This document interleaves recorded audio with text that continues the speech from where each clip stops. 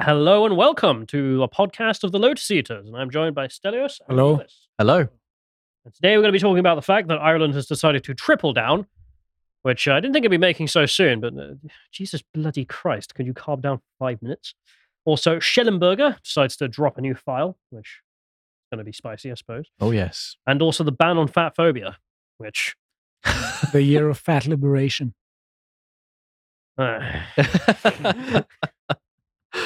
That's one of my joys in life.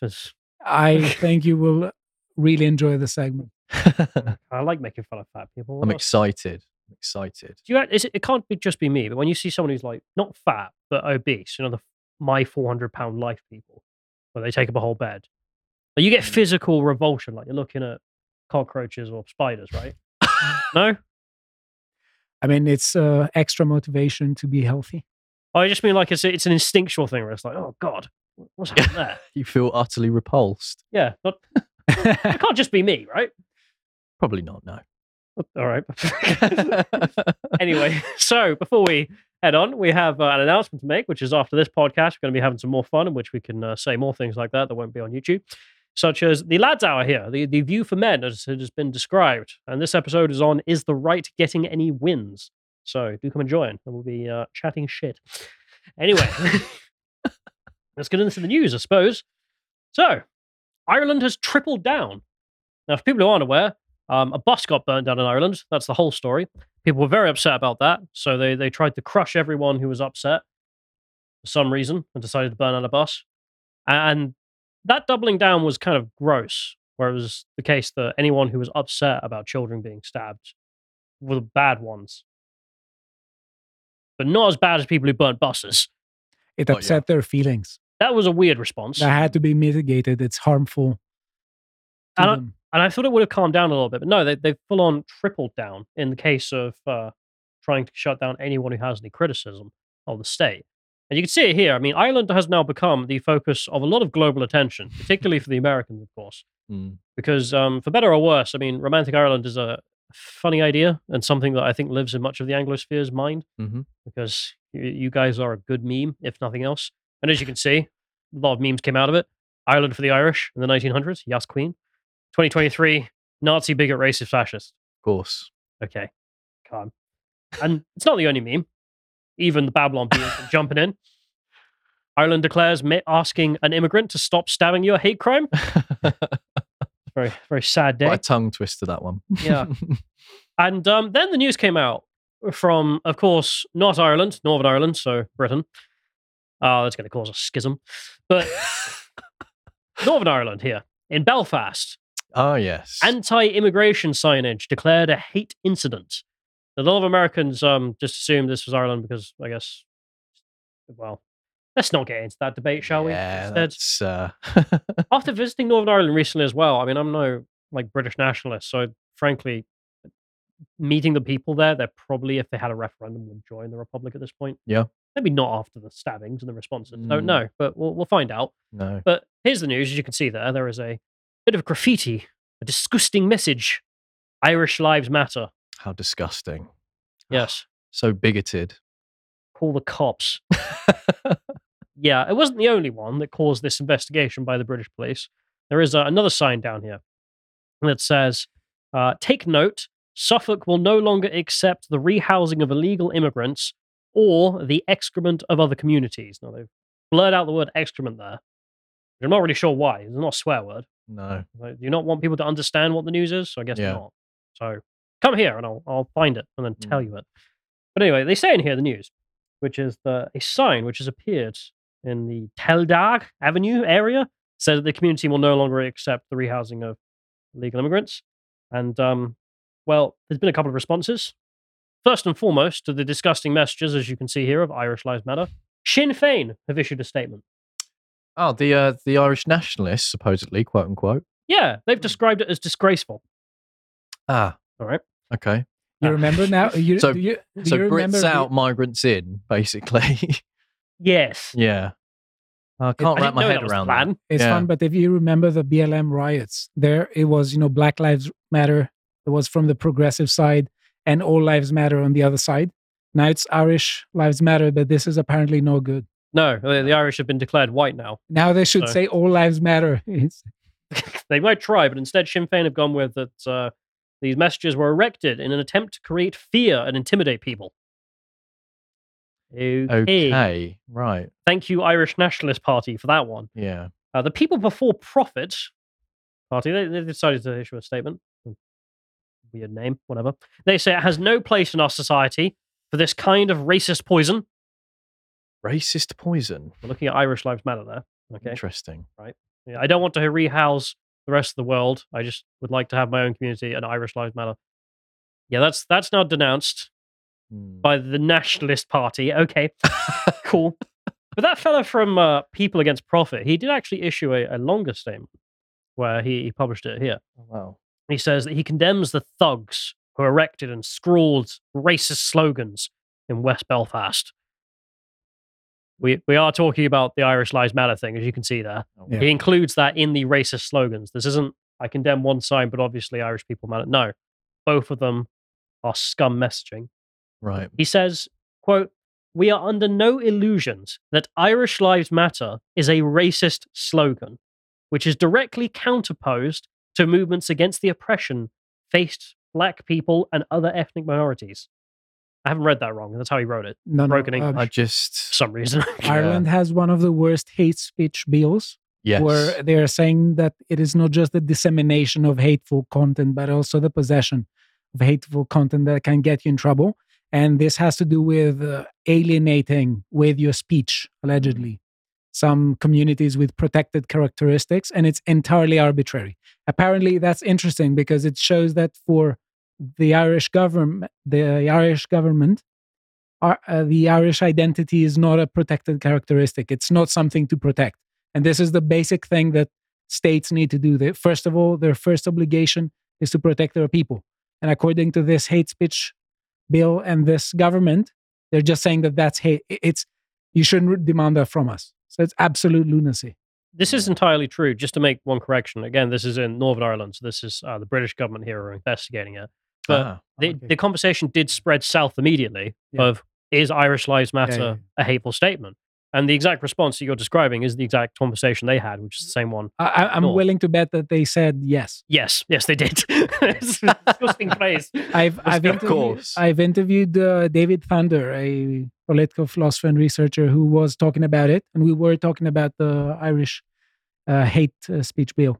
It's important to note as well that we still have the Communications Act of 2003, where possession of grossly offensive, quote unquote, material on your phone, if you send that to anyone, you can be, I think it's, I want to say it's £5,000 fine and up to a year or two in jail. Year or two, yeah. But even offline, we had those posters, you may remember, I think in Bournemouth and a few other places, that said it's okay to be white, and the police did investigate it as a hate crime. Yeah. Never found the criminals, the masterminds behind those posters.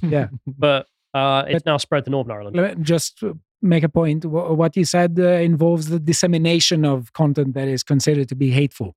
Whereas in the Irish state, they have moved one step further. Yes. They say it's just a possession. We're so one if you step have away. means, you're in trouble. I do love Count Dankula's response to saying that Irish Lives Matter is a racist slogan. The only person I can imagine being this angry about that phrase is Cromwell. Well, he's not wrong. It's not wrong. They try to kill them all. But this moves us to the south. And this is the tripling down effects. Because I thought, okay, they doubled down. That was stupid. This backfired massively. They're going to shut up now. Yeah. No one's going to want to talk about the situation. They're just going to say, don't look back in anger. Ignore why Israel doesn't do that. But just shut up. No. Instead, we can see here. This is the former Lord Mayor of Dublin who decided to come out and demands that journalists, it is their job to encourage unity in a moment like this. Oh. I'm not kidding either. When there are children the children that is going through senseless violence, the first port of call is unity, John. The first port of call is to make sure that everyone is safe. No, everyone is safe, and that you are a united front. So unity means... No, wait. You said that we didn't interrupt you, so please don't interrupt me. My point is, in a united front and responsible journalism, you send out a message to say what has happened, the facts behind it, and what should happen then. You do not start describing perpetrators and send out a... Unity of what? Don't state facts. Call for unity. Unity of no facts. Yeah. Unity of no facts, indeed. Unity of diversity. And she's reflective of the entire Irish elite, by the seams, because the story also broke that, as you can see here reported, Elon Musk's ex did not take down, quote, vile messages despite the Irish police requests, the Justice Minister said. Rightio! Right, okay. That's interesting. And it wasn't just that they decided to send a bit of a message on WhatsApp. Apparently they activated, as you can see here, they're the first member state to trigger an alert under the EU's powerful new legislation on online hate speech. So they basically went to Daddy EU to do this for them. Yeah. Because, of course, they want to try and destroy X on the entire European front, not just in Ireland, of course. And, well, the Irish government then decided to have a bitching session. They sat around whining about Elon Musk. Section 10,978. Let's listen, I guess. This year. To a detective in Pearse Street on Saturday who was actively engaged with the social media companies throughout Thursday, who was actively engaged with TikTok, actively engaged with Meta, so Instagram and Facebook, who was actively engaged with Twitter or X. She said very clearly that social media companies, in particular TikTok and Meta, they were responding, they were engaging with Gardaí, and they were taking down these vile posts as they came up. X were not. They didn't engage. They did not fulfill their own community standards. And that is why we are moving to a situation where these companies do not get to self-monitor. That's why Commission the Man has been established, to make sure that these companies are held responsible, because while some were responsible, others were not. So let me reassure you, Gardaí. Who do you trust more? Great question. You trust the Elon Musk and his new regime of Twitter, in which they focus on getting rid of child porn, not meme words, that they are more responsible for being able to get rid of actual criminal speech, or these guys who refuse to show you what post they're talking about? Well, it's really annoying, because if you remember in the last decades, there has been a shift towards talking about corporate responsibility and what responsibility corporations have, and people, whatever. But it's never about the government. No. It's never about the government being upheld in standards. It's always people from the government not protecting their own people, which is their number one obligation, telling others that they're not, let's say, fulfilling their community standards. Yeah. The number one community standard that she and her government have to fulfill is to protect the Irish people. And they're not doing that. But no, the real threat is to the immigrants who might have to read mean words on the internet. That's true. That's very true. You have to remember as well, I mean, we don't think like these establishment bobbleheads. So in their mind, they're doing good by getting rid of mean words, and no, we must protect this community or that community. So yeah, it's important to remember that they live in another realm, like in another headspace. I think some of them do, but I think that may be a bit too good an interpretation, too charitable. Okay. I think some of them just deliberately don't care. Well, let's look at the evidence, shall we? Because here's one of them. Here's a professor of European politics over here. He responded with either he should play by our rules or we throw him out. The response being, okay, Stalin, from Americans who are just like, we don't really care if we lose the Irish Twitter market. It's not really a problem. What is a problem is free speech, because they're the only platform of mass media who actually defend it. And it is literally down to one autistic boy. And one autistic boy was recently asked about the censorship and did respond with a pretty good response. So I am going to play it, but here we go. Apology tour, if you will. That this had been said online. There was all of the criticism. There was advertisers leaving. We talked to Bob Iger today. I hope they stop. You hope? Don't advertise. You don't want them to advertise? No. What do you mean? If somebody's going to try to blackmail me with advertising, blackmail me with money, go fuck yourself. But go fuck yourself. Is that clear? I hope it is. I mean, I can't argue with that. I have my skepticism with Musk, but I can't argue with that. I mean, it is a bit cynical, because if they're saying, free speech is a problem, it is. Imagine if we were running a country and people were allowed to speak and criticize us. Jesus, the things that might happen. Oh, gosh. There might be political reform, and the people in charge might try and defend the Irish people. God, we can't let that happen. Can't let that happen, no. There was another clip that I saw out of this meeting which is hilarious because it's so relevant, but I didn't find it in time to put it in, is Musk being asked about specifically the ADL trying to blackmail him here, as you can see. But it's so much relevant to Ireland, where he just says he's so sick of people who like to be seen as if they're doing good, but really are doing evil. Yeah. And it's entirely the case here as well. And speaking of evil, I mean, this guy decided to come out. Oh yeah, I saw this. Local Awful. politician. Oh, So this is Fianna Fáil councillor Azed Telkuter, who says, "I'd like to see them shot in the head or bring the public in and beat them until they die." He's talking here of the people who burnt the bus. interesting. Not the people who stabbed children. No. No. No. We must wait for the evidence and send them through the legal system.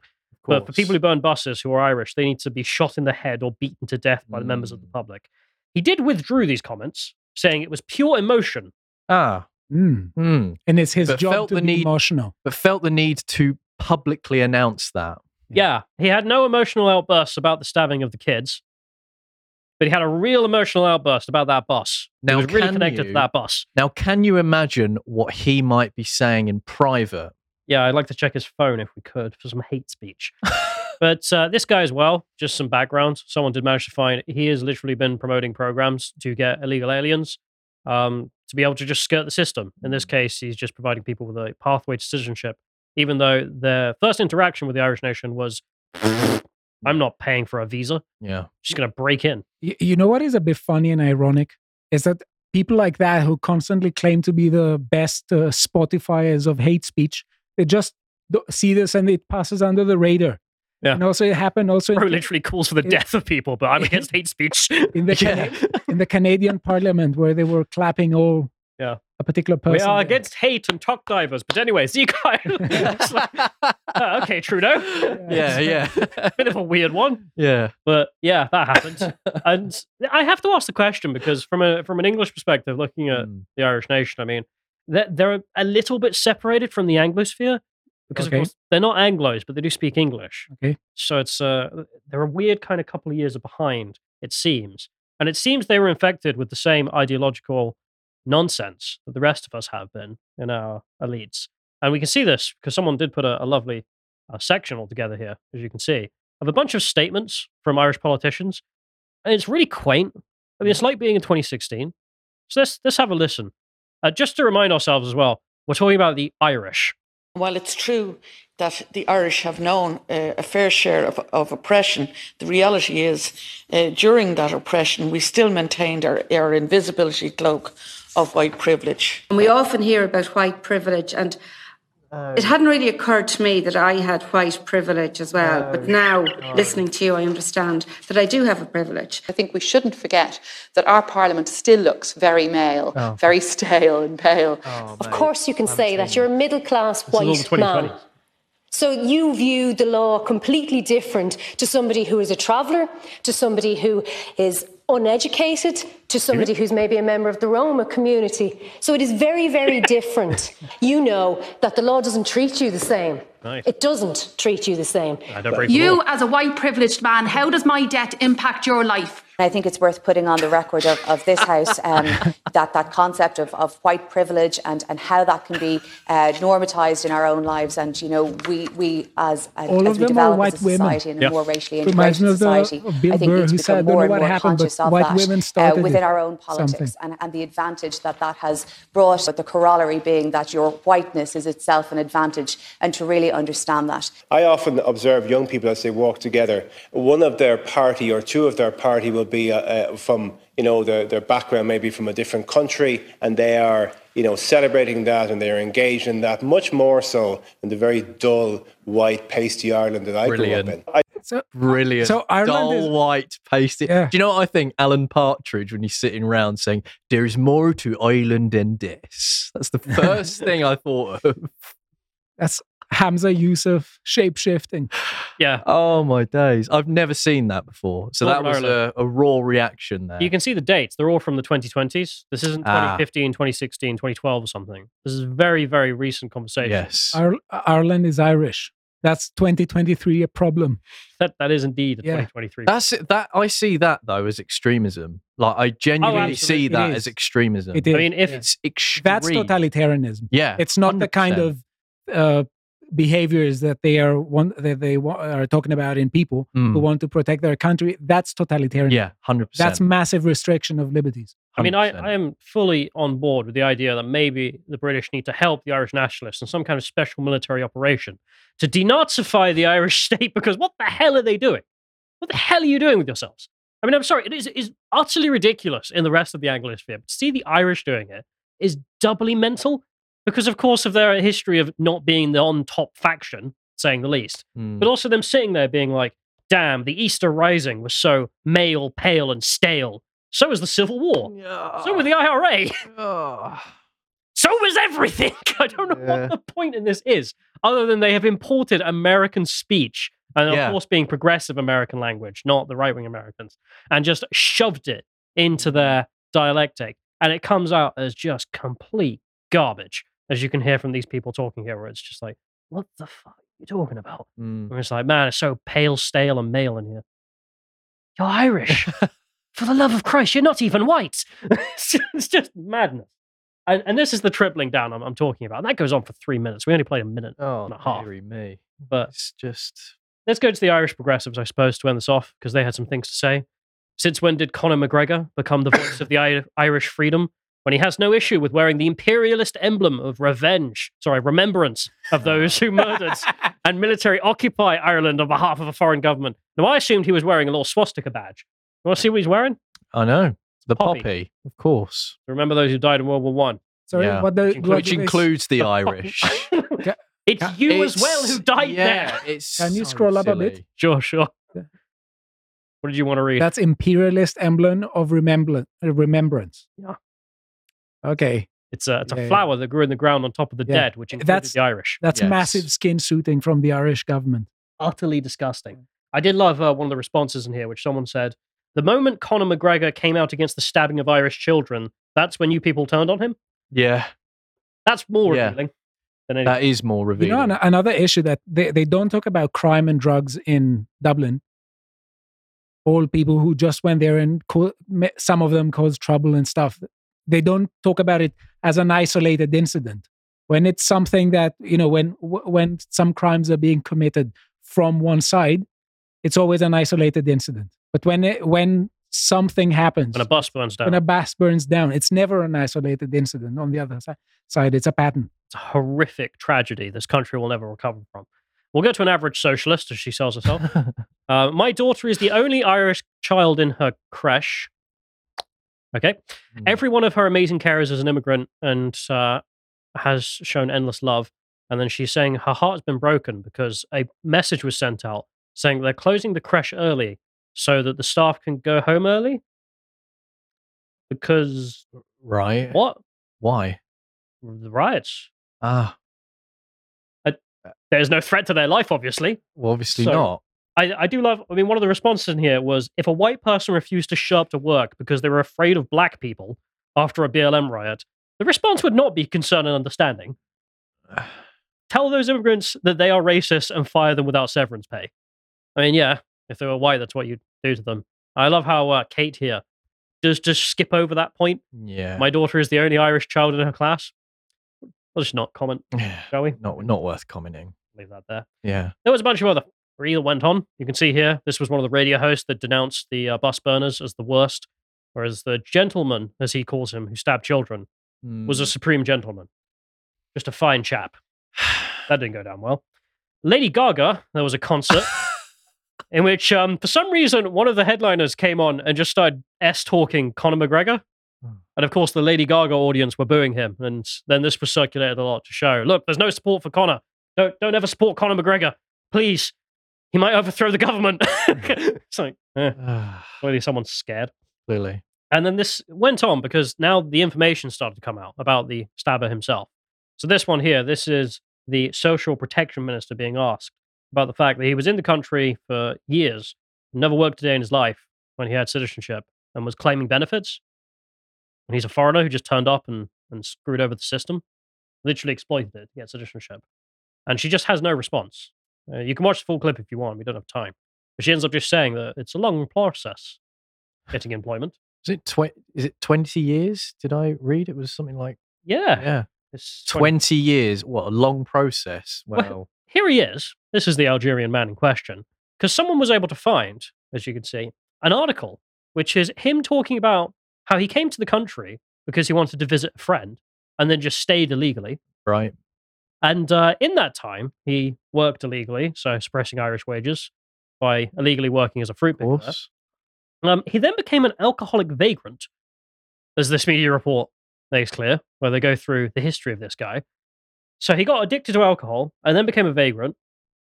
And then, just for some reason, he decided he was a refugee. Oh, just decided. Yes. Woke up, said it. So Right. he applied for asylum on the basis that he claimed he was in fear because he had been tortured by the Islamic militant group in Algeria. And if he returned, my God, the things they would do. He said he was kidnapped and tortured 4 times by 4 members from 1998 to early 1999. He claimed that the torture had taken place in order to get him to reveal details about a family member who worked for the Algerian government. He then made this application, and they denied it, because it's an obvious lie. Yeah, obvious. So they decided, well, okay. The suspect was then invited to make applications, quote, in the ordinary way, outlining why, despite this negative recommendation, he should nevertheless be granted leave to remain. He didn't fill in the paperwork. So the government in 2001 issued the deportation order, saying, well, you're not even going to apply. So, bye. And what that means is the police had the right to arrest him and deport him. They did not. Okay. A couple of years later, in May 2003 and in February of 2004, court records show that he then made several unsuccessful applications, but they were made on behalf of the suspect by NGOs. So people who want the country to have people like this in there, people who spend their lives and their money making sure there's more people like this guy. They made several requests. All of them failed. And then they made another challenge in 2006. It was also failed. And then in 2008, the final challenge was made, which was failed. Okay, so then in the later stage of 2008, they made one more challenge. And for some reason, the Irish High Court decided that the government in 2001, that rejected the application in 2001, did not consider the new definition of serious harm that was used in 2008. Yeah. Probably because they're not time travelers. And on that basis, he was granted right to remain. And then he became a person who claimed Irish citizenship, never worked another day in his life, and claimed benefits. Yeah. It's a broken system, really, to say the least. The worst story Yeah. you could possibly think. Yeah. And now look what he did. And I'm sorry, if that's the thing that happens in your country, the lessons learned are enforce deportation, enforce who's allowed in and out, and, I don't know, maybe shore up the police, and instead tripling down on the narrative that, yeah, you know what the real problem is? The people who burnt the bus. That's the real tragedy. Conor McGregor saying he might run for parliament. That's the real threat to our society. That's the real boogeyman. Not something I expected, but there we are. And on that note, I suppose we shall move on. Brilliant. Hand over the tools of the trade. Thank you very much. Very kind. The sonic symbols over there. Mouse and screen deck. Right. So, Michael Shellenberger, the author of Apocalypse Never, and helped break the infamous Twitter files with Matt Taibbi, in which the documents, well, it showed the documents on how Twitter operated, and that was released, and showed that there was a coordinated effort between basically the establishment, the FBI, and Twitter, and just how it all operated, and censorship, and what that entailed. And that coined the expression that we now know as the censorship industrial complex. And I'm sure you guys have heard of that. Well, Shellenberger has now released new documents, only the other day, which shows that a whistleblower has sent to him more files containing the US and the UK military contractors getting involved with a particular group known as CTIL, which stands for, and I keep forgetting this every time because it's quite long, the Cyber Threat Intelligence League, which sounds a bit mad. Sounds like something out of a cartoon. It does, doesn't it? So I thought it would be fun to go through the key points of the article, get your reactions to the article, because I presume you guys haven't read it as of yet, which would be great. And yeah, just get your thoughts and reactions to it. But starting off, I thought we would do a little promotion, which I've added in for your guys' obviously website. And there was a particular article up there called Surveillance on Steroids, the Future of Britain. Thank you. So I should learn to do that, actually, which is a fantastic article. And I didn't know about in London. We know that CCTV is massive. We know that we pretty much live in a beta surveillance state, pretty much. But I didn't realize that there was one CCTV camera for every 10 people in London. Is that true? That is true, yeah. And you can check out the article there, which was made by John Mack. I want to say it's Glynn. I think that's how you say the surname. Apologies if I've gotten that completely wrong. But yeah, it's a fantastic article, and it's a serious eye-opener. So more black pills for everyone at home. So yeah, there you go. Take us on a journey then. Shall we take you on the journey? So here is the full article, which is on the public Substack. You can quickly find that if you type it in. That and Michael Shellenberger, which the title is US and UK military contractors created sweeping plan for global censorship in 2018, so 5 years ago. And these new documents show that. A whistleblower makes trove of new documents available to public and racket, showing the birth of the censorship industrial complex in reaction to Brexit and Trump's election in 2016. Which is pretty mind-blowing. Not in response to ISIS. No, nothing like that. It was Brexit and, of course, Trump being elected. That's the real threat to the West. That's the biggest threat, yeah. So, just to read off, to start with, it says, a whistleblower has come forward with an explosive new trove of documents rivaling or exceeding the Twitter files and Facebook files in scale and importance. They describe the activities of, quote, anti-disinformation group called the Cyber Threat Intelligence League, or CTIL, that officially began as the volunteer project of data scientists and defense and intelligence veterans, but whose tactics over time appear to have been absorbed into multiple official projects, including those of the Department of Homeland Security, the DHS. The CTI League documents offer the missing link answers to key questions not addressed in the Twitter files and Facebook files. Combined, they offer a comprehensive picture of the birth of the anti-disinformation sector, or what we have called the censorship industrial complex. The whistleblower's documents describe everything from the genesis of modern digital censorship programs to the role of the military and intelligence agencies, partnerships with civil society organizations and commercial media, and the use of sock puppet accounts and other offensive techniques. Well, what does come to mind with that is in Britain, we have what is known as the 77th Brigade, which I'm sure you guys have heard of. I'm sure the audience know of. So the 77th Brigade basically engages in non-lethal warfare and uses social media to control the narratives and influence online behavior, not for foreign countries, as we know, but for, as well, its own citizens. So it's PSYOPs. PSYOPs, exactly. I believe you guys have covered the 77th Brigade before. Yes. But briefly. So we won't go into detail about 77th, but there is a comparison between the two. I mean, they were literally spying on Christopher Hitchens. Yes. Sorry, on Peter Hitchens. Yes, sorry, Peter Couldn't Hitchens. really spy on a dead man, could you? No. That was during the lockdown periods, but many other journalists as well were, spied on during the time of anti-lockdown rhetoric. Toby Young, I think, was also on the list. Yes, which is scary, to say the least. But going back to this, it says the whistleblower alleges that a leader of CTI League, which is a former British intelligence analyst, was in the room at the Obama White House in 2017 when she received the instructions to create a counter-disinformation project to stop a, quote, repeat of 2016. So, okay, I don't know. I don't like the idea of a former British intelligence analyst in the same room as Obama, in the White House in 2017, and then was told, okay, in reaction to Brexit and Trump being elected, we don't want a repeat of this. Well, is this that big a news that the intelligence agencies of the United Kingdom and the United States are both infested with political activists? Really news?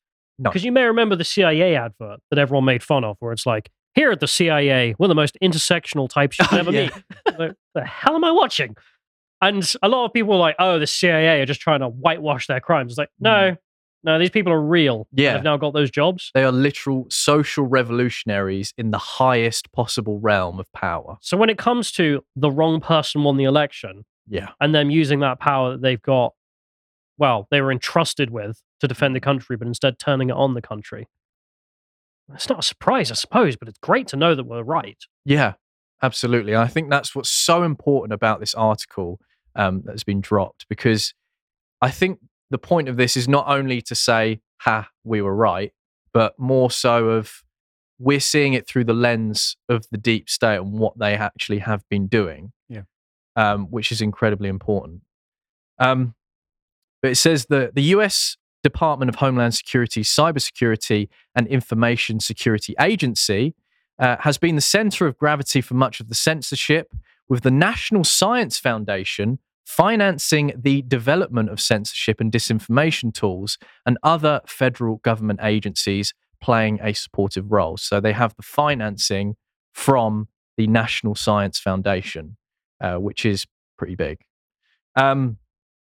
Internal CTI Slack messages show Terp, who is the person that was in the room with the former president, her colleagues and officials from DHS and Facebook are all working closely together in the censorship process. The CTIL framework and the public-private model are the seeds of what both the US and UK would put into place in 2020 and 2021, including masking censorship within cybersecurity institutions and counter-disinformation agendas, a heavy focus on stopping disfavored narratives, not just wrong facts, and pressuring social media platforms to take down information or take other actions to prevent content from going viral. So, it's all basically a confirmation. And I don't know, it's sort of strange to see, because on the one hand, so many people were taken down for being called conspiracy theorists, for being called nut jobs. No, the government isn't spying on you. What are you on about? No, they're not conspiring on a Discord or a Slack to. Okay, well, here's the guys who did them. Here's who they spied on. Yeah. Where do you want to go from here then? Vindicated. But this, I mean, the motive's the worst part, because if Peter Hitchens or Toby Young or Donald Trump were enemies of the country, that doesn't make any sense. They are the country. They consider him an enemy of the country? Exactly, right?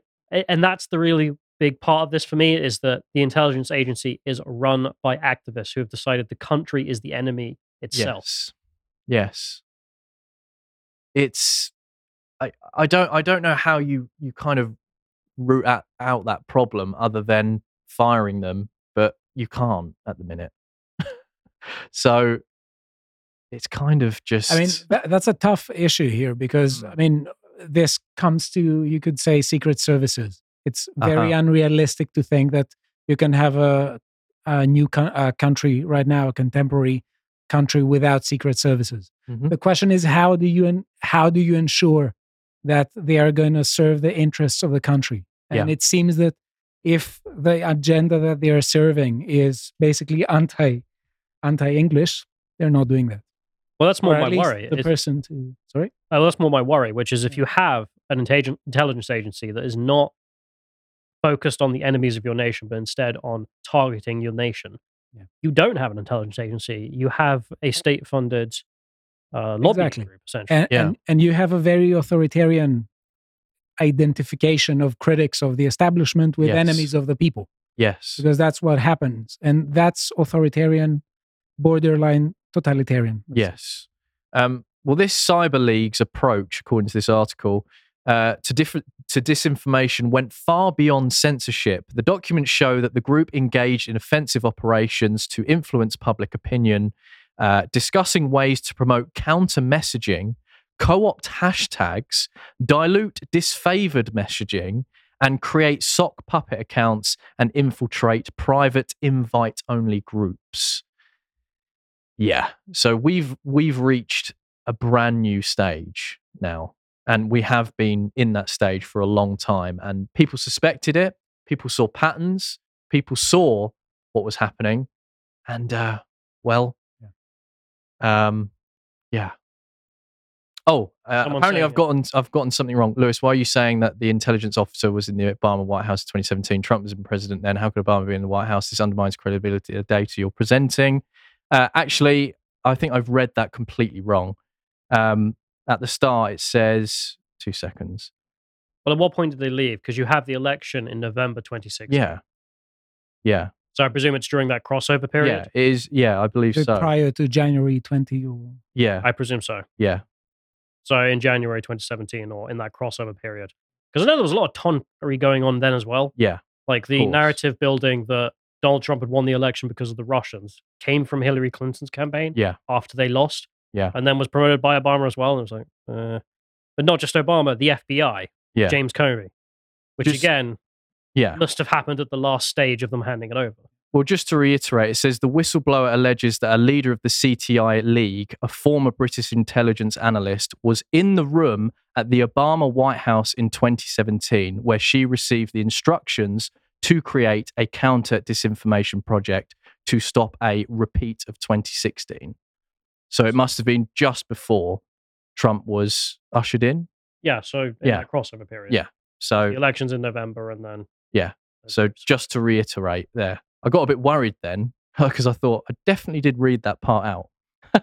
Either that or someone messed up, but I doubt it. No, I doubt that. It says, in one suggested list of survey questions, CTIL proposed asking members or potential members, quote, have you worked with influence operations, for example, disinformation, hate speech, or digital harms previously? The survey then asked whether these influence operations include, quote, active measures and psyops. And the League's ultimate goal, said the whistleblower, was to become part of the federal government. And in our weekly meetings, this is the quote here, they made it clear that they were building these organizations within the federal government. And if you built the first iteration, we could secure a job for you. So basically saying, come and work for us, or we can actually offer you stability in that respect. TERP's plan, which she shared in presentations to information security and cybersecurity groups in 2019, was to create misinfo-sec communities, quote, that would include the government. Because this particular league was supposed to operate, quote, independently, right, to counter things such as cyber attacks and stuff like that. But then the government and NGOs sort of got involved and went, actually, no, we want you to work for us because what you're doing actually coincides with our messaging. So it kind of just all blends in like a melting pot. But then, of course, the media got involved and it says Bloomberg, Washington Post, and others published credulous stories in the spring of 2020, claiming that the CTI League was simply a group of volunteer cybersecurity experts. Its founders were a, quote, former Israeli intelligence official, a Microsoft security manager, and the head of SecOps for DEF CON, a hackers convention. The articles claim that those highly skilled cybercrime professionals had decided to help billion-dollar hospitals on their own time without pay for strictly altruistic motives. So yeah, kind of backs up what I said, essentially. Okay. Yeah. The MisinfoSec report advocates for sweeping government censorship and counter misinformation. During the first 6 months of 2019, the authors say they analysed incidences, developed a reporting system, and shared their censorship vision with, quote, numerous state, treaty, and NGOs. I mean, personally, I think this comes onto like the line of treasonous like activities, basically. I don't know what you guys think, but yeah, the intelligence agencies should not be engaging in politics. No, at all. And anyone who does, I mean, yeah, firing isn't really good enough, is it? Because you've got to make more of an example of a person doing that to ensure that it doesn't happen again. Yeah, some kind of criminal charges do seem right. Yeah. It says, in every incident mentioned, the victims of misinformation were on the political left, and they included Barack Obama, John Podesta, Hillary Clinton, and Emmanuel Macron. The report was open about the fact that its motivation for counter-misinformation were the twin political earthquakes of 2016, Brexit, and the election of Trump.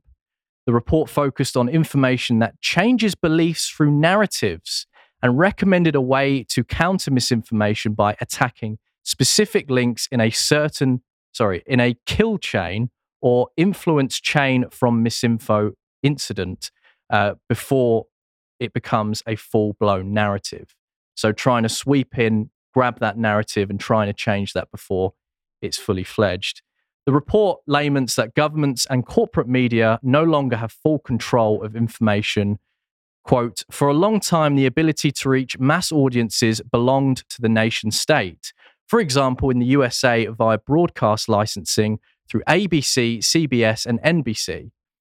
And it says, now, however, control of informational instruments has been allowed to devolve to large technology companies who have been blissfully complacent and complicit in facilitating access to the public for information operators at a fraction of what it would have cost them by other means. And the authors advocated for police, military, and intelligence involvement in censorship across Five Eyes nations, and even suggested that Interpol should be involved. So quite clearly, probably the biggest PSYOP operations we have seen in a long time, if not ever, I would say. Do they claim any achievements in this? Because I know this is just Shellenberger telling us what he's read, which he seems like a guy we can trust because he's not been wrong before or misled anyone. But does he say that there's any actual achievements they list as like, oh, we were able to counter this narrative or that narrative? Well, he ends it, which I was going to bring up at the end, that he put out a tweet that he's going to provide a testimony today in Congress to present all the information given, because he's been in and out of court recently. I think RFK has been involved as well with this censorship industrial complex. So I think we're going to see more of how they're going to actually sort this out or rectify this. So I think stay tuned for now. But it says, despite their confidence in the legality of their activities, some CTIL members may have taken extreme measures to keep their identities a secret. The group's handbook recommends using burner phones, creating pseudonymous identities, and generating fake AI faces using the, quote, this person does not exist website. In June 2020, the whistleblower says the secretive group took actions to conceal their activities even more. And this is, if I just go forward, this is what Shellenberger tweeted last. So here it is. It says, to end on that, it says, I look forward to providing testimony to Congress this Thursday, which I believe is today. Yep. About the censorship industrial complex's clear and present threat to the United States of America and other liberal democratic Western countries and how we can shut it down. So hopefully we're going to see a big win very soon, because even though that this information is starting to really trickle out and we're seeing more and more, hopefully something will be done about it. And of course, testifying or presenting the threat to, the testimony to Congress, hopefully we're going to see some... Does he have any idea of how this could be done or something? I mean, technically speaking, it's not his job. I'm just asking if you've seen any of his tweets. Has he written more about it or? So if you go through this thread, which you can find, I mean, he outlines most of the article anyway. Volunteer, former government agency. Yeah, we just read that one out. Hogwarts School of Misinformation. Why do they always have to go back to bloody Harry Potter? They do, don't they? They love it. SJ called us the Hogwarts School of Misinformation and Disinformation, said the whistleblower. They were superheroes in their own story, and to that effect, you could still find comic books on the CISA website. But yeah, more information. Reddit country. What I decided to do, I decided to just take out the brief notes from this big article that you can check out yourself and what Shellenberger has actually announced. But I think it's progress to hopefully finding a resolution to this and to, of course, sort of expose this a lot more. So I thought it would be an incredibly important segment to have for people that hadn't seen it just yet. Oh, so, yeah, there you go. So on that, we're moving to Liberation. Okay, do I need to have the mouse? The mouse or not? I don't know if you do. It might not reach. Cause it's okay. It's okay. Leave it. Okay. I will help you if need So be. basically, I want to lighten up things a bit. Yeah, sorry about that. Because lately we hear all sorts of bad. I can see what's coming, boys. Yeah, I wanted us to lighten up things. So basically, I want to say that 2023 and 2024 in the progressive calendar are going to be the years of fat liberation. Because I think that 2023, the Academy Award for Best Leading Actor went to Brendan Fraser for The Whale. Have you watched The Whale? My boy. Have you watched The Whale? No, but Brendan deserves better. Yeah, but I want to say basically that it's a very weird movie for several reasons. I think it's completely immoral, by the way. And the message is just basically it's someone who ran off. He ditched his daughter and he wanted to live life with his boyfriend. The boyfriend died. At some point said that basically the only thing I'm going to do good in my life is to give money to my daughter and not be in her life or things like that. Anyway, just weird. And the other weird thing about it was that there was a scene where it had very epic music and you would expect something really epic to be seen. And he was basically consuming 2 jumbo pizza slices, one on top of the other, squeezing some mayo on top of it. And, it was a weird movie. Anyway, let's go to, let's read this tweet and it says, a plus-sized model has gone viral on TikTok after posting a video claiming that it's discrimination that they cannot build wider airplanes. Do you agree or disagree with the statement? I mean, it's a security risk for herself, really, not to be rude. But I don't know. I'm just asking. People listening, we're looking at the fattest arse in all of humanity. I mean, it really is the size of a hippo. And that's not a cruel judgment. I'm using that as a metric to try and tell you the facts. And she can't fit walking down the aisle, of course, so she has to go sideways. But like imagine, you're trying to pass someone in a corridor. Imagine if they say it's racist if you don't have a house door that is like a gate. It's racist. Right. Anyway. So if my plane isn't big enough for hippos, then... Anyway, this has been a perennial theme, but I think the fact that... Sorry, someone in the chat just went fly cargo. Anyway, let's move to the next clip because I want to show that this has been a perennial concern that people have. And anyway, no, sorry, let's go. Can we go? You want to go back to the stuff? Yeah. There we are. Yeah, okay. Anyway, so it says that this has been an issue since 2016 and before. We have all sorts of claims here about people saying that at 3 a.m. I fantasize about what could happen to spare me from the humiliation that feels destined to happen. And what we have here... Does anyone have any ideas? I don't know. What could happen to spare her from... It's an article written that says basically, I'm the fat person sitting next to you on a plane. And the whole question is... woe is you. You're the victim, really. Do you know what it feels like to be the person sat next to you? And it says here, Southwest Airlines famously let director Kevin Smith board, then publicly escorted him off the plane for looking too fat for his seat. United will refuse to board you unless you agree to purchase an additional ticket at the day of price. And who has $600 to spare? That's by 2016, I must say. So, yeah, I mean, it talks about issues that are in the forefront of concern for the Fat Liberation Front, that some people are asked to pay for a double fee if they can't fit on one seat. I have a solution. What is it? Lose weight. Yeah, but you obese mother... Like, what are you doing with your life? I'm sorry, when you are that large that you take up 2 seats... I don't know, Callum. Maybe you're too harsh. Maybe you're too harsh. I really don't think I am. I think being the size of a human is a pretty reasonable demand of humanity. Yeah, but let's just look at the other perspective. Okay. Because there are always two sides. I have in the past, but we'll try again. Look at what Sarah, the fat culture critic, said. She literally calls herself the fat culture critic. Okay. The most comfortable I have ever been on a plane is when I sat next to a fellow fat woman. We were a bit squished, but neither of us had to worry about a person reacting to be near a fat body. What about the guy in the middle between you two? The middle seat. The suffocated noise in between your rolls. So Anyway, so we need to look right now what Colorado did against fat phobia. So America's healthiest state, Colorado, is set to ban fat phobia. This is from the 27th of November. So if we look at these images here, lawmakers in America's healthiest state, Colorado, are plotting to pass legislation. I like the plotting. Plotting. As if it's something nefarious. Weird, Yeah. Yes, we shall import the fatties. in dark corridors of power.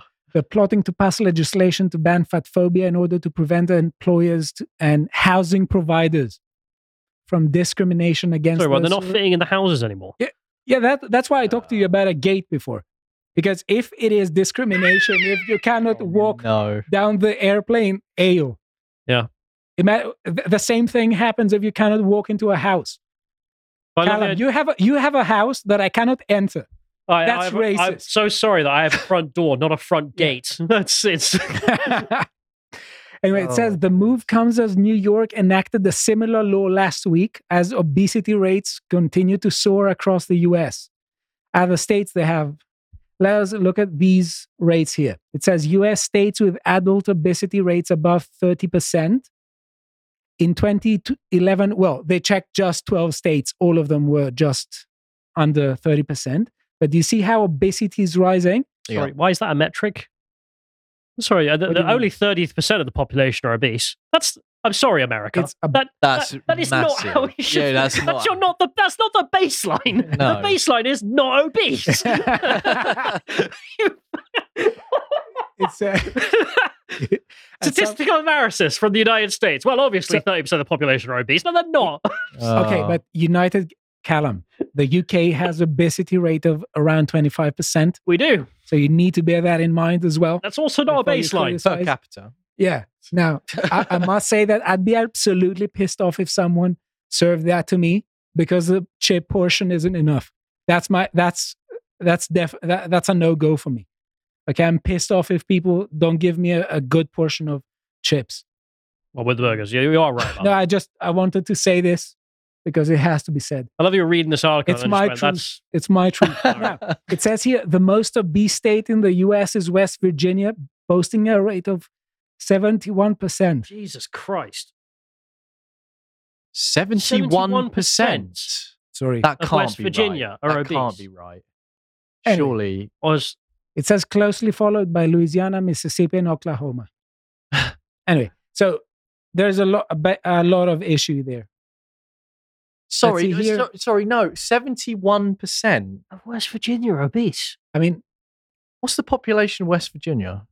I don't know, but Jesus, I mean, no wonder they're thinking these planes. Whatever it is, they think the average size of a human is obese. 1.7 million. Sorry, that's that's 2021.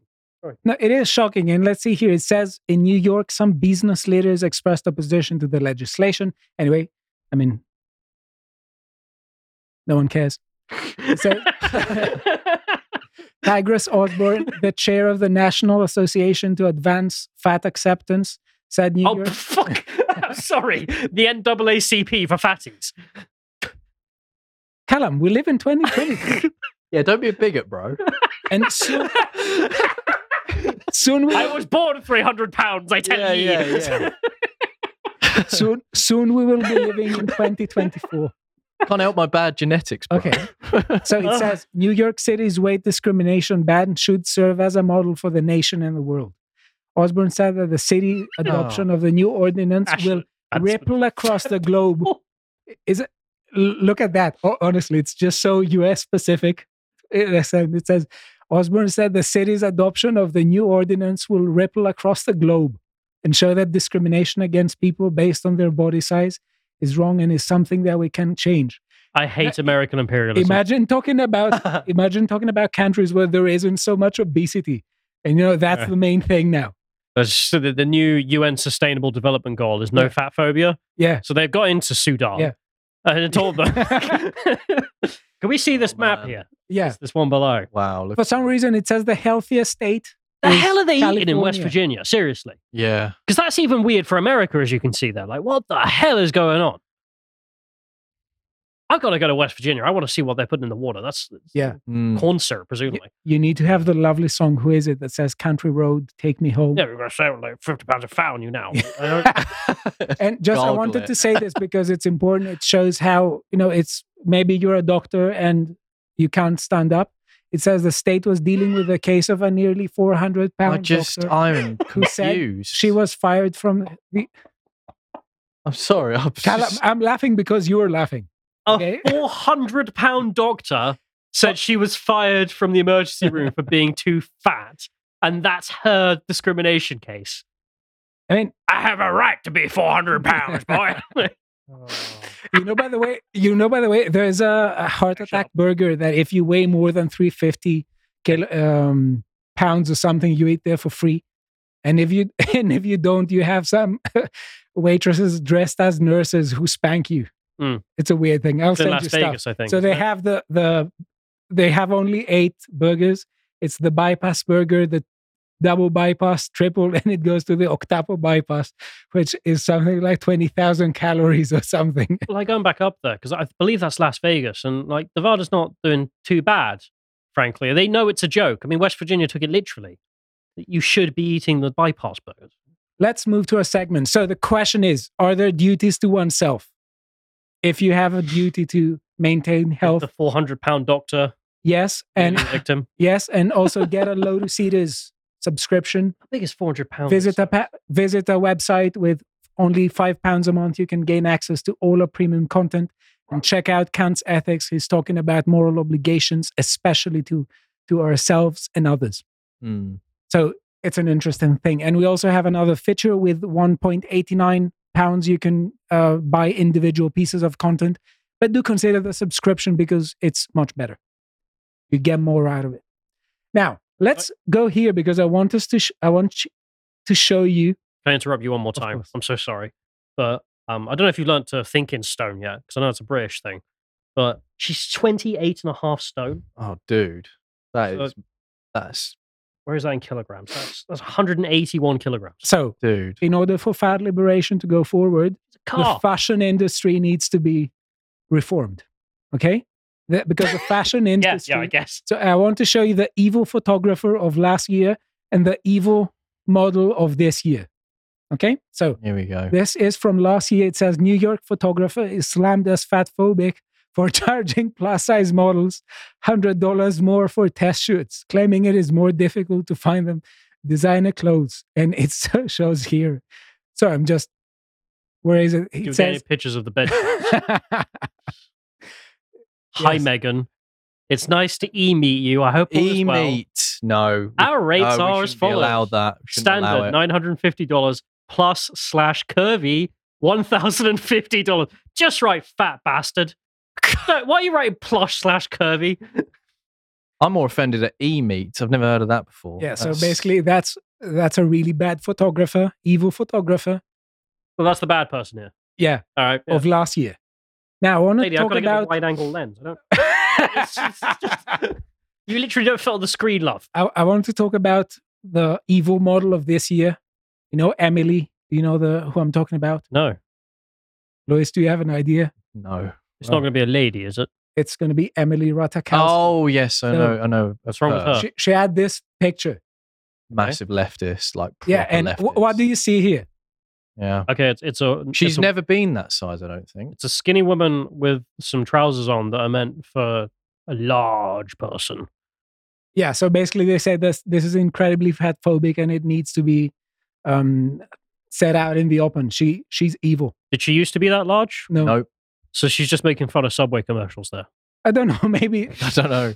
It's or slyly saying, I need to lose some pounds. I lost all this weight by just not being fat. Yeah. Look at me, and look at me some more. Yeah. They say the intention of this image isn't immediately clear. Is M Magazine, a French publication, simply hoping to have Ratajkowski mock the baggy denim trend? That's a question. Anyway, let's move forward. This was news at the Hindustan Times. Some reason now it's a massive global issue. That's why I told you it's, as you said, it's cultural imperialism. Yeah. The Hindustan Times write, fans blast Emily Ratajkowski's fatphobic photo shoot, so out of touch and ignorant. Of course. Yeah. So I want us to now to the I've seen third this. section of, there's progressivist brainstorming about what are the causes of fat phobia. So we have this person here. It's a PayPal me, Ashley the Lion. Now, if you call it a lioness, she's going to say, no, that's fatphobic or something. Anyway, she says diversity, intersectionality, minorities, equality, equity, people of color, safe space, white privilege, capitalism, racism, something else that maybe we don't see because it's the person there, his head. It says all white people are racist. PayPal me, Ashley the Lion. Yeah, that's, now we have critical pepper theory, the same person. And now we go to the more, nuanced takes. Okay. We have here Victoria Welsby. She mechanisms. Yeah, and I want us to basically click on this if we can, on the mechanism of anti-fatness, because this is where the heavy conceptual machinery and heavy conceptual work is doing. What are the causes without looking at the screen? Okay. What's the input? What is anti-fatness made up of? Fat and? Just pure repulsiveness, probably. Cakes. Okay, both of you are wrong. Bread. Both of you are wrong. You just try to... What's called? You try to oversimplify a very complex issue. So listen why do to the people hate being fat? Or why do people hate fat people? Is that... So the NHS? The anti-fatness is made up of anti-black racism. It's racism, of course it is. Healthism. What? Morality. Ableism. Capitalism. Ableism. Morality. Sorry, morality? Yeah. Have you also held... Sorry, so your morality is the mechanism of being anti-fat? Because you have morals, you hate fat people. Yeah. Well, I suppose so. I don't have... I've got morality. I'm telling you that you're fat and you're offended by it, but that's morality. So it's this dangerous mix where you insert morality into everything. Okay? It's a bad thing, maybe, according to this person. So those hashtags. Anti-black racism, healthism, morality, capitalism, and ableism. Now, question is, cannot someone be fatphobic against white people? Because according to this definition, it can't be, because a necessary ingredient is anti-black racism. Right. You can't be anti-black racist to white people. So fat white people are actually not part of the conversation? Sorry. Most probably. And that's a white person. Sorry, the mental gymnastics here. Capitalism is one of the mechanisms for anti-fatness. That is fair, actually. Surely... No, that's... Go on. Why if we had socialism, there'd be no fat people? That's very true. No, okay, you got me there. Because I was going to say capitalism would... You could argue fuels fatness. Yeah, you sell more food. Yeah. You sell more food and stuff. Consumerism. By anti-fat if there's no fat. That's true. So have you heard also the term healthism? Healthism? Yeah. It's my, honestly, I must say, no, look at it. Out of control. It says healthism. It's my first time staring at this term, and I feel honored. It's healthism. I want to make some banners. So PTs, personal trainers, are part of this healthism. I'm imagining a movement that's got like the Nazi banner, except not the swastika, but an apple in the middle of it. Yeah. I'm pretty sure it's an episode of Rick and Morty, actually, but never mind. And the output is the belief we all know fat people are unhealthy. Healthcare held hostage, non-evidence-based. Weight loss surgery, pills, and diets.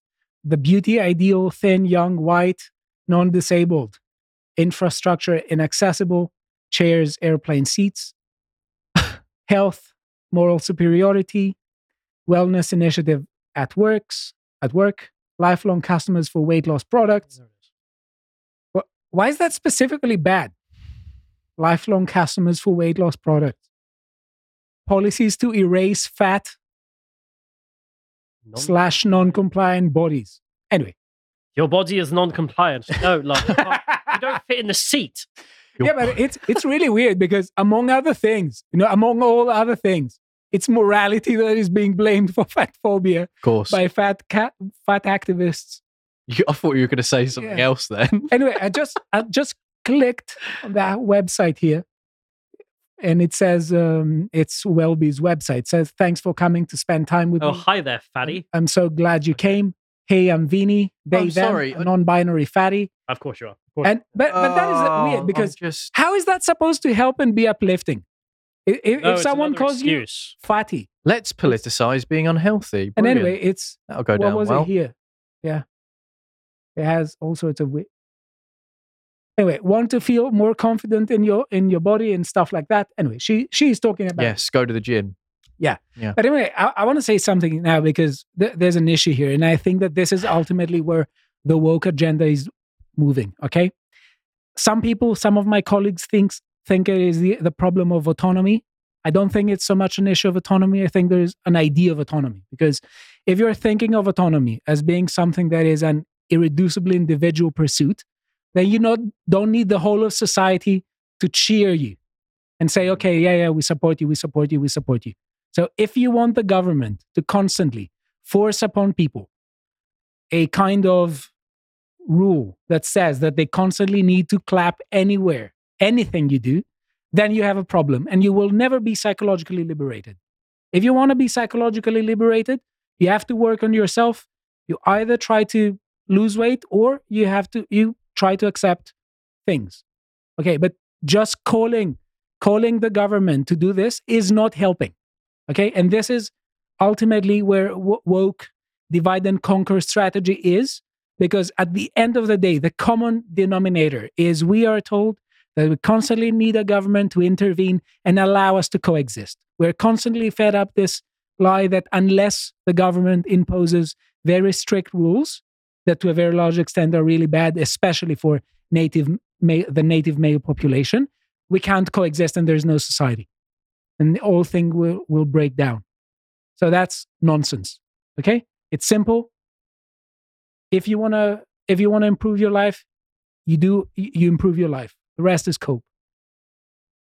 Fair enough. I suppose on that we'll end. And who is this gentleman over there? And that'll be me. That'll be for the end, which we promote. But I wanted to add something that can't go on YouTube because there's some robot will get all sweet about it. I've put in Studio One, John, because I was thinking I've seen that before. What I was thinking about, which is healthism over here, being some kind of like Nazi ideology for apples or something. I reminded. It turns out the German Apple Front is actually a real thing. So I don't know if people heard about this before. I remember reading about it. What? It's a parody of neo-Nazism that was set up by some German. And as you can see, this is their flag. It's Front Deutsches Apfel. And they have rallies where they all meet up. Oh, no. And tell you about the superiority of German apples and why you should only support German apples. There you are. They have key demands. Termination of over-foreignization of German fruit. There we are. Closing the borders against German fruits. You need to do it with an Arnie accent, termination. So this is German. Yeah. The elimination of lazy and rotten windfall. Okay. Yeah, there we go. But they're a parody group of fascism. But I can see, I want to convince the fat activists this is actually healthism. Yeah. And then have them being like, we stand against fascist healthism, because they are stupid enough to fall for it. True. But on that note, we shall go to the video comments, I suppose, and enjoy that. So... Or is this a second video? No, that was another video, but it doesn't matter. Let's go to the next one. Callum was asking about the Christmas market, and it's right there behind me. I will say it's nice, but it's not Lübeck. I too read that it was the greatest Christmas market in Europe, and it's not. It's really nice, but it's not a winter magical wonderland like Lübeck, but still nice. I'm going to show you some footage, okay?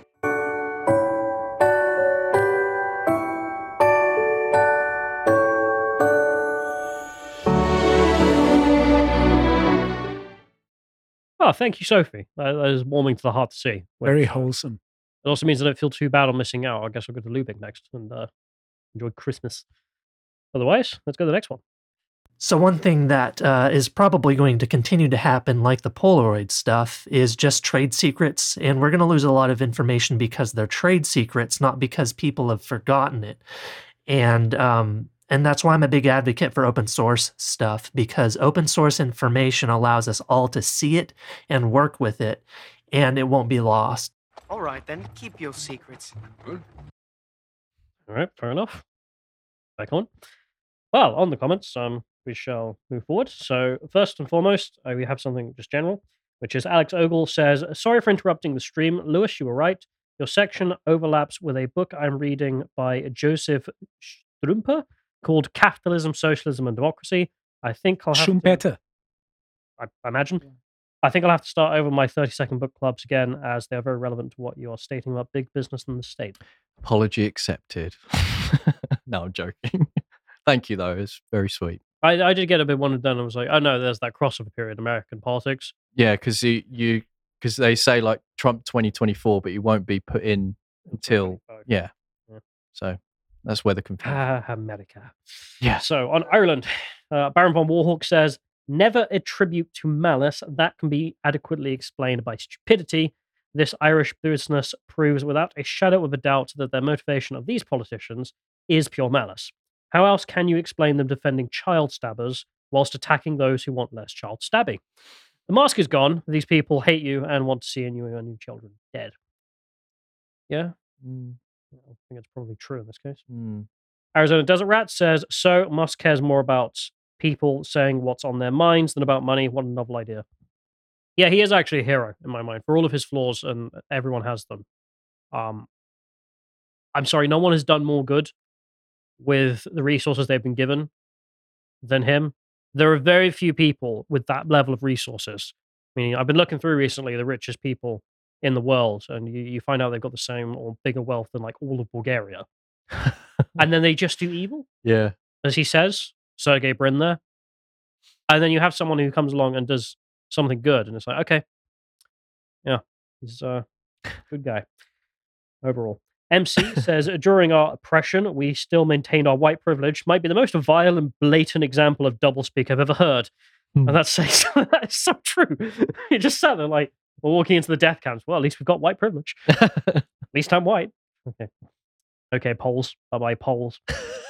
Arizona Desert Rat says, bleh, self-flagelating is so nauseating. You can't help the color of your skin. Stop degrading yourselves about the color of your skin and stop degrading others over the color of their skin. Good advice. Can't really go wrong with that. That Texas girl says, the dour seriousness of people talking about mean words on social media is peak clown world to me. Yeah? True? True. And I'll end this section off and then hand over to Shellenberger stuff with Sophie Liv, who does say, just the fact that this is happening in the shadow of the Palestine protest, where the reason given is nearly identical, just shows the hypocrisy of these people. Yeah, I don't really know what to do with the whole Irish We Love Palestine stuff. I mean, they just need to put that away. That needs to go in the bin. You been to Northern Ireland? No, it's on my list to go, though. I'd love to go. There's this peace wall that gets talked about a lot. I went and saw it. Oh, really? Okay. And it separated the Catholics from the Protestants back in the day. And now it's still there. It's just the gates are gone. So you can drive through without going through a checkpoint. And on the Protestant side, on the Catholic side, I approached first. And there's all this stuff about Palestine. And there are about 3 things about the Irish. There's like one memorial to the Bobby Sands. Right, yeah. One to the IRA in general, and one about Catholic Ireland. But every other mural is about Palestine or Kurdistan. It's like, what the fuck is this? I've been seeing a lot of people online have been drawing comparisons between Palestine and the Troubles and Northern Ireland, which is fascinating in a weird way. I sort of get the initial argument. Yeah, but in the modern world, that's rare. Yeah, it's equally mad when you go over to the Protestant side. You'll see it if you go. There's just endless stuff. There's like 3 things about England and the Union and the Empire, and then there's just loads of stuff about Israel. Yeah. Like, well, it's a strange sort of split, isn't it? It's so strange. These are unique points in history, and it's annoying to see. It's like when people always use the World War II argument. or you be Neville Chamberlain or whatever. If you, and you're like, oh, yeah, do you know what? You've got low IQ. I don't want to talk to you. Do you know what I mean? It's really just annoying. And it's just, I don't get it. You don't have to endlessly compare your own situation with something else. I Maybe agree. you have something unique, and we could do the merits and whatnot of that. Yeah. Sorry, just. Yeah, no, I agree with you. I agree with you. We'll move on to Shellenberger. I need to bring this up somehow because I don't have. Oh, do you not have the thing? No. Oh, bugger, my apologies. That's all right, mate. Oh, John is fixing it for me. Thank you, John. You are. Thank you very much. Saint indeed. Thank you very, very much. I'll hand you a mouse. Very kind, sir. Thank you very much. Start with this one. Ammo. Yep. Ammo is currency, $5. Sitting next to her, I'd feel like George Floyd. I'm not quite sure. I think that might be in reference to the fat phobia stuff. Oh, possibly. Okay. I can't breathe. Oh, right. I just got it. I just got it. Penny dropped. Sophie Liv, in the name of democracy, we must stop democracy. The government who is here to help you, so you trust them for the greater good. Lord Nerevar says, it's nice to have things that are obvious officially confirmed, isn't it? Like, obviously, the amount of censorship we're seeing has been planned, but it's nice to have the receipts as well. Exactly. Adam Hack Davis, Shellenberger files. I do not think anything can be done legally. The will have the justice systems protecting them. Sorry. I don't want mob justice, but you have to wonder if this is the only way we will ever make things better. Well, obviously today we have the congressional testimony from Shellenberger, so hopefully we're going to see something at least. But if not, I see it as a good thing because it just confirms. We need confirmation sometimes. We don't like being left in the dark. So that's kind of the point of why I brought it up today. Crumpets, good name, says a terrifying University of Adelaide study found that 80% of tweets at the start of the Russia-Ukraine war were done by bots. The people you argue with on social media are ghosts. I recommend the Unraveling Podcast 37 Battle of Ideas for an excellent overview of why Elon's acquisition of Twitter caused such outrage. It's very good. I'm definitely going to check that out.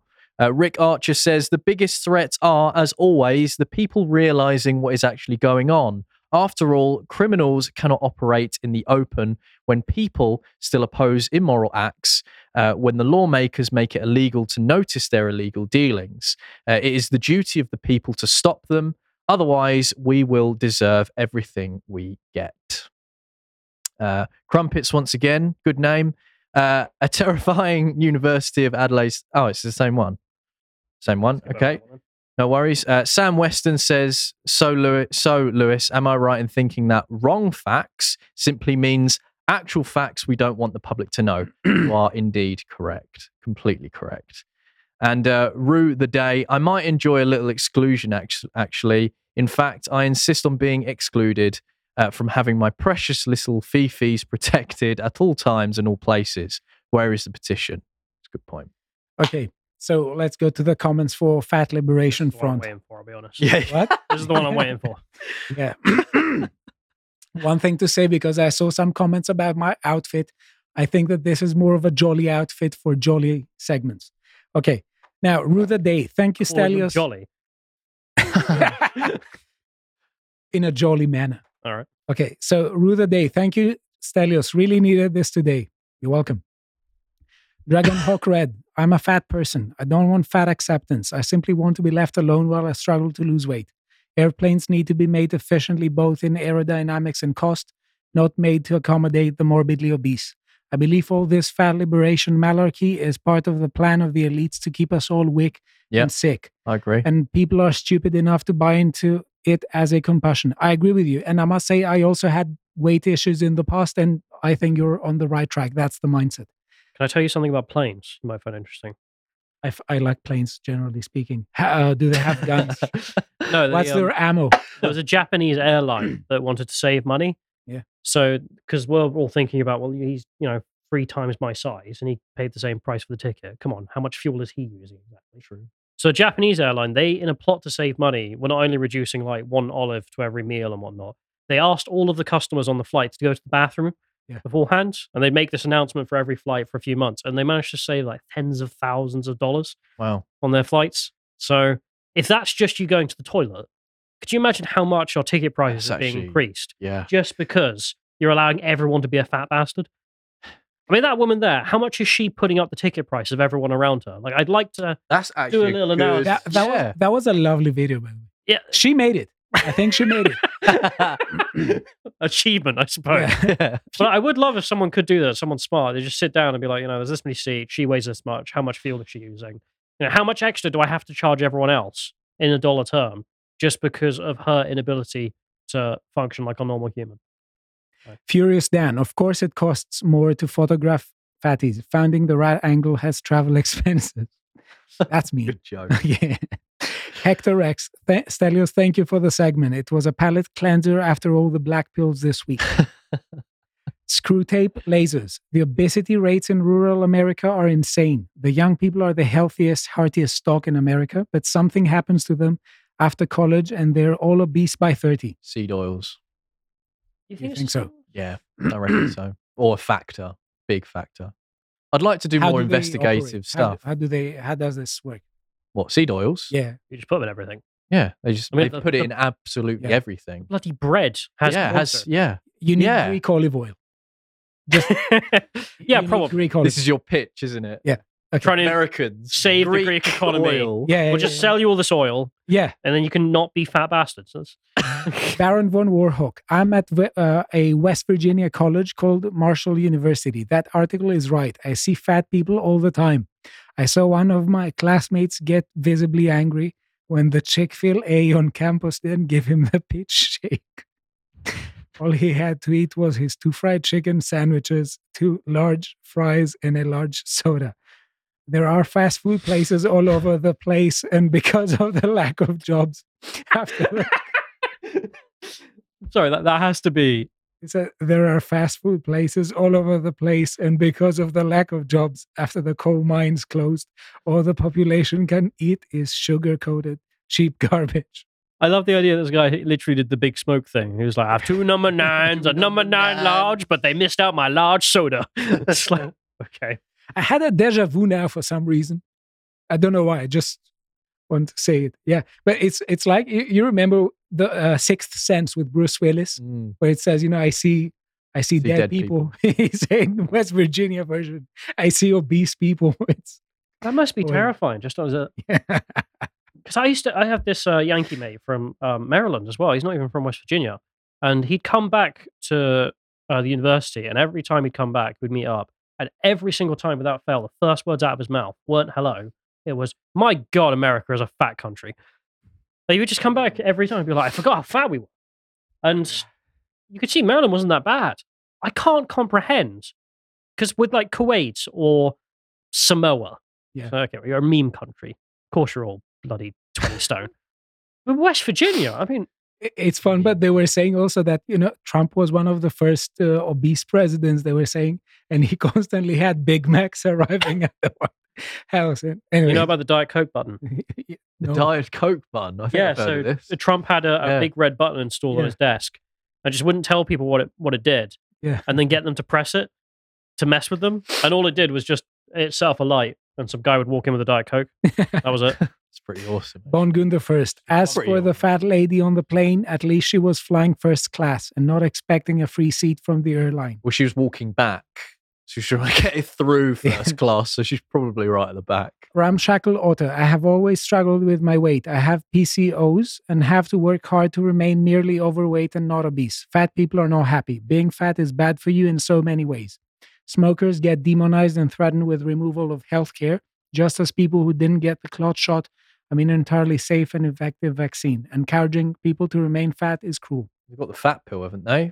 You heard about that? No? Yeah. Yeah. You heard about that? I have many fat pills. They're trying to introduce a fat pill that helps you lose weight. Yeah. But it's like, that to me is just scary. Like the idea of taking a pill and you just completely shed, apparently. It's obviously going to do damage. That's obviously going to... It obviously appeals to the principle of minimum effort. It doesn't. Yes. It doesn't. But where does it work go? this way. Because you lose weight through breathing. It's true. Yeah, there are some So stories. you just constantly. I lost some weight during this podcast. Like you're on heroin the whole time or something. I think there was a pill called Xenical. I think that it had some weird. It was really fast, but it had some weird ramifications. I don't know if they improved it. Anyway, Captain Charlie the Beagle. Regarding fat liberation, monks used to have the right idea in their abbeys. They built the fasting doors. Doors were built narrow, and you couldn't walk through it. Meant you had to fast to be able to. Fair enough. I think we should bring them back. The only exception should be gyms. Shouldn't be the other way around, so they could enter the fast rooms and fast. Just saying. Furious Dan, a plus-size model has gone viral on TikTok is a phrase that somehow encapsulates everything I hate about this century. Maybe you should wait until my next segment. All right. Well, Dan Taylor, how can Colorado ban an irrational fear? I do love that. Yeah. I think I've probably told you before, but there's this line from Mike Tyson's Mysteries, where the comedian, the bird, what's his name? The bird. The bird. Mike Tyson's Mystery. I love that no one's going to know what I'm talking about. The comedian, not Nolan. Is it Nolan? Well, what movies are you? he turns up and he's just like, someone accuses him of homophobia, and he goes, "Well, yeah, I'm homophobic. I can't feel what I feel." Because when you think about it, like if you do actually have an irrational fear of gay people or whatever, like why is that not a cause that could be added to the alphabet world?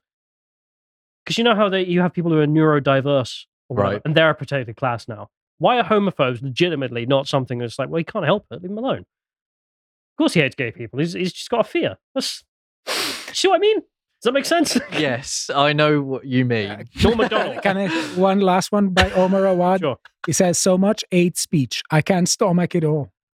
Well, you can try. Yeah. Anyway, Norm MacDonald, people reminding me. Yeah, do go and Norm if you haven't. I'll send you the clip later. Do it. But if people want to find more of you, Lewis, where would they? You would find me on Twitter, Lewis_Brackpool. You can go and follow me there for me droning on about journalism, politics, culture, genders, being called a conspiracy theorist every day. Love it. I love how British people sell themselves. Yeah, it's so bad, isn't it? Yeah, I don't. Just find out for yourself, really. Yeah, that or YouTube. Yeah, I haven't put out a video in a while, but I plan to. See, it's so bad, isn't it? I'm so bad at pitching myself. You talk to an American and they would be like, I put out cutting edge journalism on my Twitter feed, and of course put out brilliant content on my YouTube channel, and then us, where it's just... It's like, I haven't posted in a while, but I will, I promise. Maybe. I've got lots for you to watch, for you to consume. There you go. Enjoy your consumerism. There we are. Otherwise, I'm back in half an hour to chat shite. Likewise. Bye-bye. Bye-bye.